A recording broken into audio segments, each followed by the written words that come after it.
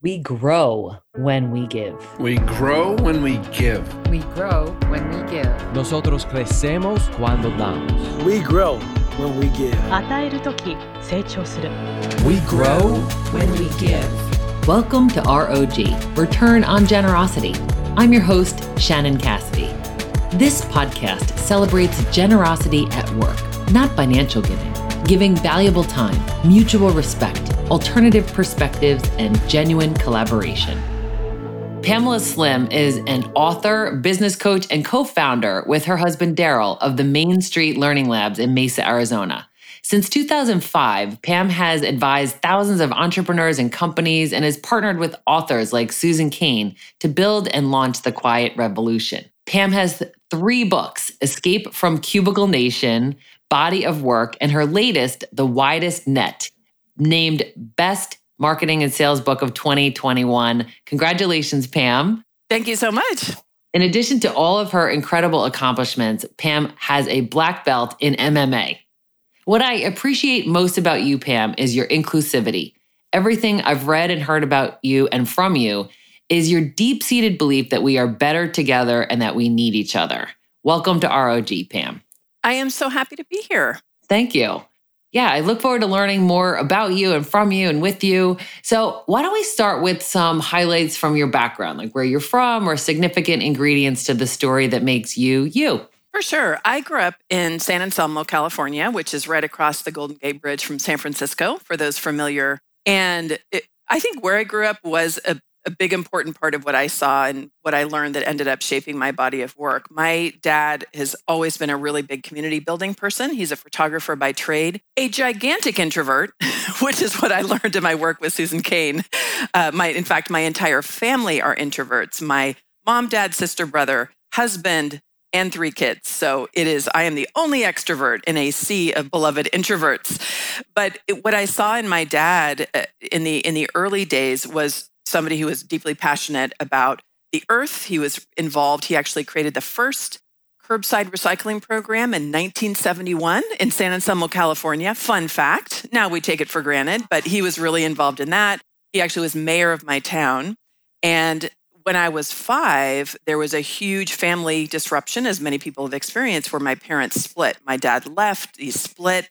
So that was in the path of life, was one of those important experiences of like, things are not always the easiest. And I had the experience, along with my siblings, of supporting my mom as a single mom, of starting to work really early. I started working when I was 12 to help out, really to get Ditto's genes. Anybody who's my age will understand the importance of that, but to have a budget. But I just kind of, my siblings and I, we all started working really early, had a passion for working. And my journey in the early days took me to international development. I was an exchange student in high school to Switzerland. I got excited by the world. I ended up going to a college focused on global studies where I lived in Mexico and Colombia and Brazil. Got involved in martial arts and capoeira for 11 years, was a massive fanatic. So I had this really interesting journey of really exploring and understanding the world. And in the basic blocks, I think the main building blocks for me are getting passionate about training and development, realizing I didn't really want to be an expatriate aid worker for a lot of philosophical reasons. And then being passionate about just the human side of business change. I ended up going in a path of being a director of training and development at Barclays Global Investors, and then going on my own 25 years ago that has led me to this whole magical mystery tour of a combination of management consulting, growing and scaling businesses, and then entrepreneur coaching that's brought me here. So it's been, sometimes I feel like the female version of Forrest Gump. Like my kids are like, what? You did what? But it's been a very interesting life that I'm very thankful for. Oh, that's so beautiful. Wow. What a nutshell there's so many things that I would love to learn more about and hopefully will in the future. But I really appreciate that you were able to encapsulate all of that and to help us to understand some of your life experiences and that versatility, right? You've had so many different environments that you've been a part of, which I'm sure informs your empathy for a lot of your clients and also just your understanding of how people work and how communities are built. And then your second book is around body of work, which is the way that I was referred to you, Pam, as, and Neen James, somebody that we both love, was talking with me about how important that book was and just what she thinks of it. And in the body of work, you talk about defining your roots and naming your ingredients and choosing your work mode and surfing the fear. So talk to us about the body of work and just what you wanted to share with the world when you wrote that. Yeah, as I'm describing the path of the books, it really is the journey that I take and walk with my clients and then also with the community at large. And what I mean by that is I was noticing and doing so much early stage startup work that I did for years and really helped to shape that early stage of how it is that we talk about people leaving corporate to start a business. I noticed that there became more of a trope that you are only creative and cool if you work for yourself and that entrepreneurship is the only path. There's a whole bunch of just, if you sell out and work for the man, that you're a loser and all of these things where I was like, that doesn't make any sense. Like, who are you selling to? And first of all, if you're an entrepreneur who's growing your company, then who is working for you? Are they all suckers as well? It just didn't make any sense. There are plenty of people who are excited by what they do in different, what I call work modes. So working in academia or corporate, whatever.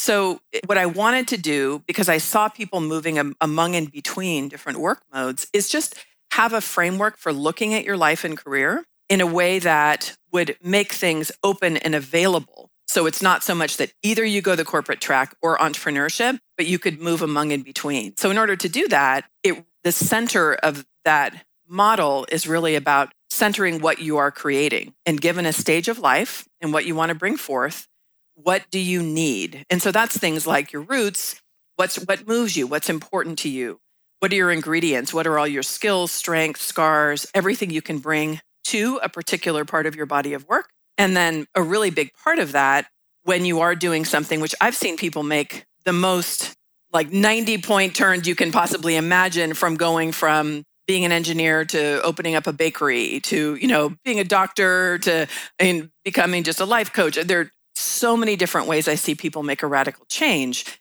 In order to do that, you have to really know how to tell the story about how your experience is really crafted for this work that you want to do. And so it's that I call body of work the love letter to creation. It really centers what it is that you're building and being very deliberate about what you want to bring to life. And then everything else is secondary. Like, hey, I love working for myself. Probably never will go back. But it's not like there's anything magic about it. There's hard parts, just like there are hard parts of working for somebody else. Yes. And the way you're talking about moving between and through and that it's not linear or binary, it's a flow, and you're saying it's personal. It's like discover and learn about what makes you you and how do you want to contribute some of those gifts to your professional life. And, what are you learning from this work about yourself and what you really want? So you're saying, like, give yourself permission to go where you believe you need to be.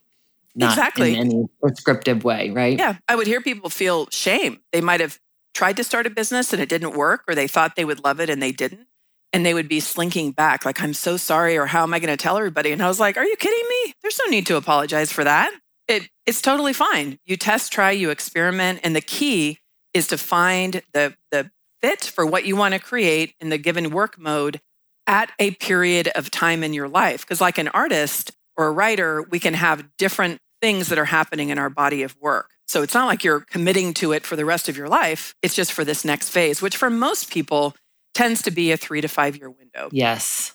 And I think that personalization and that clarity of what is unique about you, like what are some of the strengths and the gifts and the, like you're saying, the life experience that you could pull into something and say, this is my body of work. To me, it's like a eulogy in a way. If you think about it, at the end of it all, it's like, this is what I stood for. This is what I did with what I was given. It's funny. I say that exact thing in the last chapter. When you think about it, the way I define body of work in the book is everything you create, you contribute, you affect, and you impact throughout the course of your life.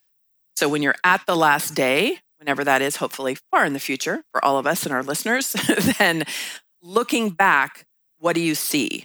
And that can be relationships, things that you built. You might see books or products. You might see communities that are flourishing, leaders that you've really helped to cultivate. And it's the whole thing. I think where we get in trouble is separating out sometimes who we are as a person, what we do, with business, if I could count the time, especially as a female business owner, of like, it's just business. Why are you taking it personally? Why do you care so much? And I'm like, over time, I feel a little bit, like, yeah, I know what I was talking about, because when you come back to it, totally transactional business, not taking into consideration human behavior and influence and psychology and trust and all these things we know are part of building a brand. It is actually really important to have that. And it's important for your quality of life to not feel like a totally fragmented person. Yes, right? Yes, that it's all integrated, right? There's all of these pieces that we're trying to integrate together and not so much separate or balance or any other of the ways that we refer to this complexity, but more just like, how do they all work together? And how can it be an expression of myself? That's what I'm hearing you say around the body of work. And so how does The Widest Net, your most recent book, build on the previous two, the Cubicle Nation and the body of work? It really is following the path of client. So once people might leave corporate, they want to start a business, they're working for themselves, they then zero in on that work that they know they want to do. The question that every single person I ever talk to has is, where are my customers? Where are my clients? Where are my people? How do I do it? How do I get the word out? How do I build a business? And so that is it really answering that question, and knowing in the world today it can be so overwhelming and complicated, to know exactly how it is that you can be building a business is really what drove building the methodology for The Widest Net. What's neat about it to me, because each book isn't so important. It's like different kids, each one. Yes. We have a fun fight in our house. Part of you. My kids are always trying to trick me into saying which one is the favorite. And for the record, none is a favorite. They're all unique and important. But in the way that I think about the books, for The Widest Net, it does absolutely sit on the broadest part of my work, because my degree in college was international service and development, a focus on grassroots economic change, using non-formal education as a tool for social and economic change, like go figure. And so a lot of the models that I've been working with for years to build the online community for Escape from Cubicle Nation, where I was able to build a pretty large audience around the world around an idea, work that I did in San Francisco, building my Capoeira group, like walking the streets in the Mission District in San Francisco, building a 250 youth program, work that I've done here in Mesa, a lot of it are really based on these principles of how you deliberately and strategically look at work through an audience through the lens of ecosystem. And so for me, it was really, it was a joy to be codifying a general way that I was working with clients, ways that I had always built my business, but to do it in a way that could be a repeatable, understandable methodology. And so it comes from deep experience, deep love, a lot of research, 23-city tour before I was writing the book, research projects, 5 years of being here at the Learning Lab. So definitely and seeing amazing results from the people who I have actually worked with, who have made amazing recovery in their business and really grown in an exponential way, which is super exciting. When we come back, Pam will share about the difference between ecosystem and empire culture.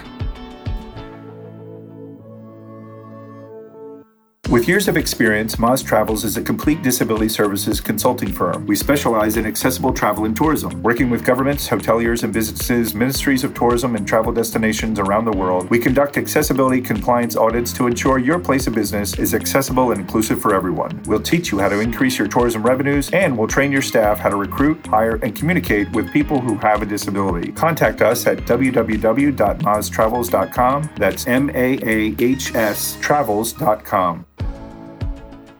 And we're back with more from author, business coach, and co-founder of Main Street Learning Lab, Pamela Slim. I love how you're talking about this reference to the marketplace and these communities as an ecosystem. And I'd love for you to share some of the strategies and methodology with our listeners. Yeah. So an easy way to understand the ecosystem is to contrast it with empire culture, where in empire culture, we use that language in business. I want to build my empire. I want to center myself as the unique expert.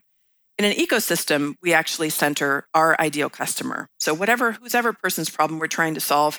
For me, all day, every day, I'm trying to help my clients really grow their impact through their body of work, right? To grow, use ideas, build programs in which they can be expanding their business and scale their business. So in order for them to do that, I actually am one of a part of a big ecosystem of other service providers, media hubs, experts, companies that are building software and tools to help them do that. There are so many other people that they do turn to in order to meet their ultimate objective. And so part of what I'm saying is like the ecosystem already exists. It's a matter of us recognizing that it is there. And strategically, as a business coach for 25 years, it is easier, I think, instead of trying to pull everybody one by one from the internet into your business, to be going places in the ecosystem, I call them watering holes, where somebody else wonderful has already taken the time to grow a community. It becomes something that really has a lot of good mutual reciprocity. I find it to be more efficient, but it requires a strategic analysis first. In order to do it effectively, it's not just about scattering seeds everywhere. It's about doing a very specific analysis of where the best places in the ecosystem for you to build relationships. And that's really what the model of the book is based on. I would love to hear you say a little bit more about reciprocity. I know that's something that you deeply believe in, and it's one of the, I would say, core tenets of this whole strategy. Yeah, that I think really goes to the heart of the values component. Really, the first third of the model of the book is really looking at what is this foundation you need to have in order to understand how to operate. And as a core value, and this comes right back to belief that I have about how change happens, how business happens, and very directly the way I work with my clients, it has to be a partnership. There's a way as a coach that I can have undue influence on my clients where I can say, hey, I've been around the block. I've worked with these fancy people. I know what's right for you. Let me just tell you what it is that you should be doing. And to me, that's not really upholding my responsibility to be helping my clients to develop their leadership capacity, to be better, stronger, more capable, sharing ideas, but also getting that pushback from them saying, no, actually, this is what I believe. And I know that worked for another client, but this is really what I want for myself. And so having reciprocity, recognizing that everybody has a valid part of the equation is really important. Oh, so well said. Thank you for sharing that with us. And for us to consider, how are we contributing to our reciprocity rings? And what are those watering holes that we are already a part of? And which ones would be the best use of our time and energy, right? You're saying be really thoughtful about where you're investing your time and talent so that you're surrounding yourself with or giving yourself access to or even supporting individuals who are in a similar kind of ecosystem. Is that true? That's right. So it can be some concrete examples. I often think of, they just started South by Southwest again, which is a big conference in Austin, Texas. Back in the day, when I used to go, there was the Bloggers Lounge, which was one spot where there were so many people at that time who were blogging. There were sponsors. There were all these interesting people. You could literally just walk in that one room and you could have access to so many amazing people right there. That's an example within a conference of a watering hole. If you're going to spend any time, spend it sitting in that room where you're more likely to see somebody walk on by.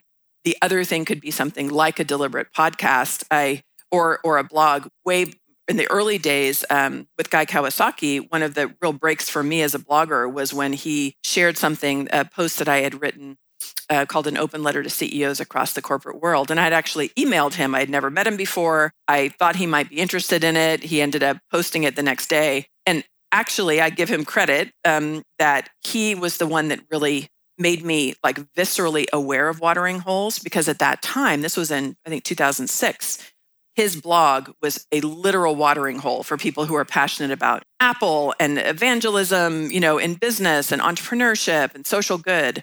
And my whole entire world was opened up once he just shared one of my posts when people found it. So there are interesting ways for you to look at it. And what's important, just going back to for folks who might not necessarily have a larger wingspan in terms of managing tons and tons of different contacts strategically, you could be doing your regular marketing activities, but maybe do some analysis and find one or two places where you might start to do a little bit of development. And one good example is often like an association. You might have a client sector that fits with an association, and you could begin to do some little tiny drips of making connections. Some associations have local chapters and national ones, and just beginning to expand the way that you do it can start to make a big difference. experience. So much of what you just said, Pam. Thank you for that. One of the things I want to double back on is Guy Kawasaki and how he has the brand of being so many things, but one of them is a generous leader. Like he's somebody who I think of when I associate generosity at work, generous leadership. You're a generous leader. I mean, between your blog and your books and your TED Talk and all of the things that you do to try to share with the world the things that you've been learning. I mean, what are some of the ways that you have experienced generosity in your own career? You've just shared this about Guy Kawasaki. What are other examples of generosity in your career? I've had amazing mentors. Even when I was in my corporate life, I had really amazing leaders, which I know is rare. It's probably why I liked corporate life so much. Barb Sanner and Chris Billiter were just amazing, amazing mentors that taught me so much. I have experienced the generosity of, and especially work that I've done a lot here locally in inclusive community building, of folks that come from different backgrounds, different communities that really open up their lives, their heart, in order to build relationships. And to me, it's such a precious gift to be able to know so many different people from different backgrounds. My husband is Navajo, and I love the kind of relationship that I get to have with my in-laws, with so many relatives that we know whenever there's a deep, complex historical relationship between like my relatives and as were, colonizers and, folks in Native Americans that have had their land taken, you can totally understand. I totally understand how there can be animosity based on like historical legacy of the way that patterns of treatment have happened. And so in order to be working through that, acknowledging it, understanding it, and also building a strong, loving relationship, to me is like, it requires so much trust. And it's something I just appreciate so much and really lean into. And that happens with not only my husband's relatives and community, but many other communities as well. And could you just tell us more about that, Pam? Because that is a community that I think we all need. Well, I'll speak for myself. That is a community I would like to know more about, and just how to be more compassionate and empathetic about the history of how the U.S. became what it is. I mean, that's a big question, but I'm just curious to know, like, what are some of the key things that you've learned through your journey, through your husband and his family that you could share with our listeners? Yeah, I think there's part of it is, and we know we're in a huge point in our country where there's all kinds of controversy in terms of how history is taught or what is taught. To me, just being straightforward, even if we're just mentioning the facts of what happened, it's really important for people to recognize just what exactly happened historically. What was the impact on Native people for things like Manifest Destiny that I remember learning about as a kid, where we had millions and millions and millions of people who were killed, murdered in genocide, who died through sickness and disease. It's obviously a huge, grim part of our story, but it's so important to recognize some of the truths of what's happening. I think a lot of our relatives up north in Canada, with all the things we've begun to see too with residential schools and some of the history that has come from that, has been so important in my journey of just recognizing what was I not taught about the lived experience of the history. And with that, then you can understand a context for, what's currently happening. Yes. Oh, thank you for that. And I will ask you for some more detail, and I'll do my own research and include it in the show notes for people that are also curious to learn more and to understand the history. Because in 2016, you launched the Main Street Learning Lab, and you're really intentional about creating a community that was inclusive. I read somewhere on one of your marketing materials that you were asking this question: how can I create a program led by the community for the community that's truly inclusive and equitable? That was like the curiosity question that it sounds like led you to the Main Street Learning Lab. Can you tell us about that and what you've learned through that experience? Sure. It's a beautiful space. It's super creative. We love it when people walk in and they're like, oh my God, I just feel so good here. I'm just inspired to think about what I want to do. And that really is the core of what it is that we built here, is a place where by day, it's my office and my husband's office. Evenings and the weekends, we have all kinds of events that are really led by and for the community. And I could tell you a million stories about ways in which that ended up spurring people opening up their own physical spaces and, getting access to different opportunities and meeting each other and collaborating. So it's been a truly joyful journey. Oh, I love it. And I feel that energy and just the picture on your website of the community there, it to me is it just brought me joy. So your life mantra or your motto is we all need each other. And I think that it is so reflective in so many of the different things that you do, the body of work that you've created, the person that you are. So tell me a little bit more about we all need each other. It's such a good principle where I think depending on where you are in life and what you're doing, there can be such a pressure to have it all together, to think that you need to figure everything out yourself. A lot of folks I work with can have that sense of overwhelm. I should know better. Why can't I figure it out? And at so many different points in how it is that we live and we do our work, we literally do need each other. It is impossible to know everything there is to know about building a business. It's impossible to live a life. I'm a parent, so possible to live a life as a parent without having connection and relationship with other people around you. We had the other day a pipe break in our house, and our neighbor next door, who's so wonderful, came over. He knows how to weld. Like, he was immediately there helping us out. At different times, we've been able to help him out. When you begin to recognize and normalize the fact that it is impossible to do everything yourself, and it's a burden that you're taking on unnecessarily, it actually creates a great feeling of ease and joy. So that's where you have this reciprocity and this generosity where people are just helping each other out. And it means you have a better, stronger, happier life, which is, to me, what matters. Yes. I mean, what the ultimate payoff, right? So it's like this all works together. I so appreciate your encouragement and your modeling of these principles that I so deeply believe in. So thank you for investing your precious time with us today, Pam, and for all of the ways that you make a contribution in this world. I will make sure I put links in the show notes. For those listening only by audio, where can people find you, Pam? You can find me at PamelaSlim.com. Perfect. It's all there on PamelaSlim.com. Thank you again for investing your time with us. Thanks for having me.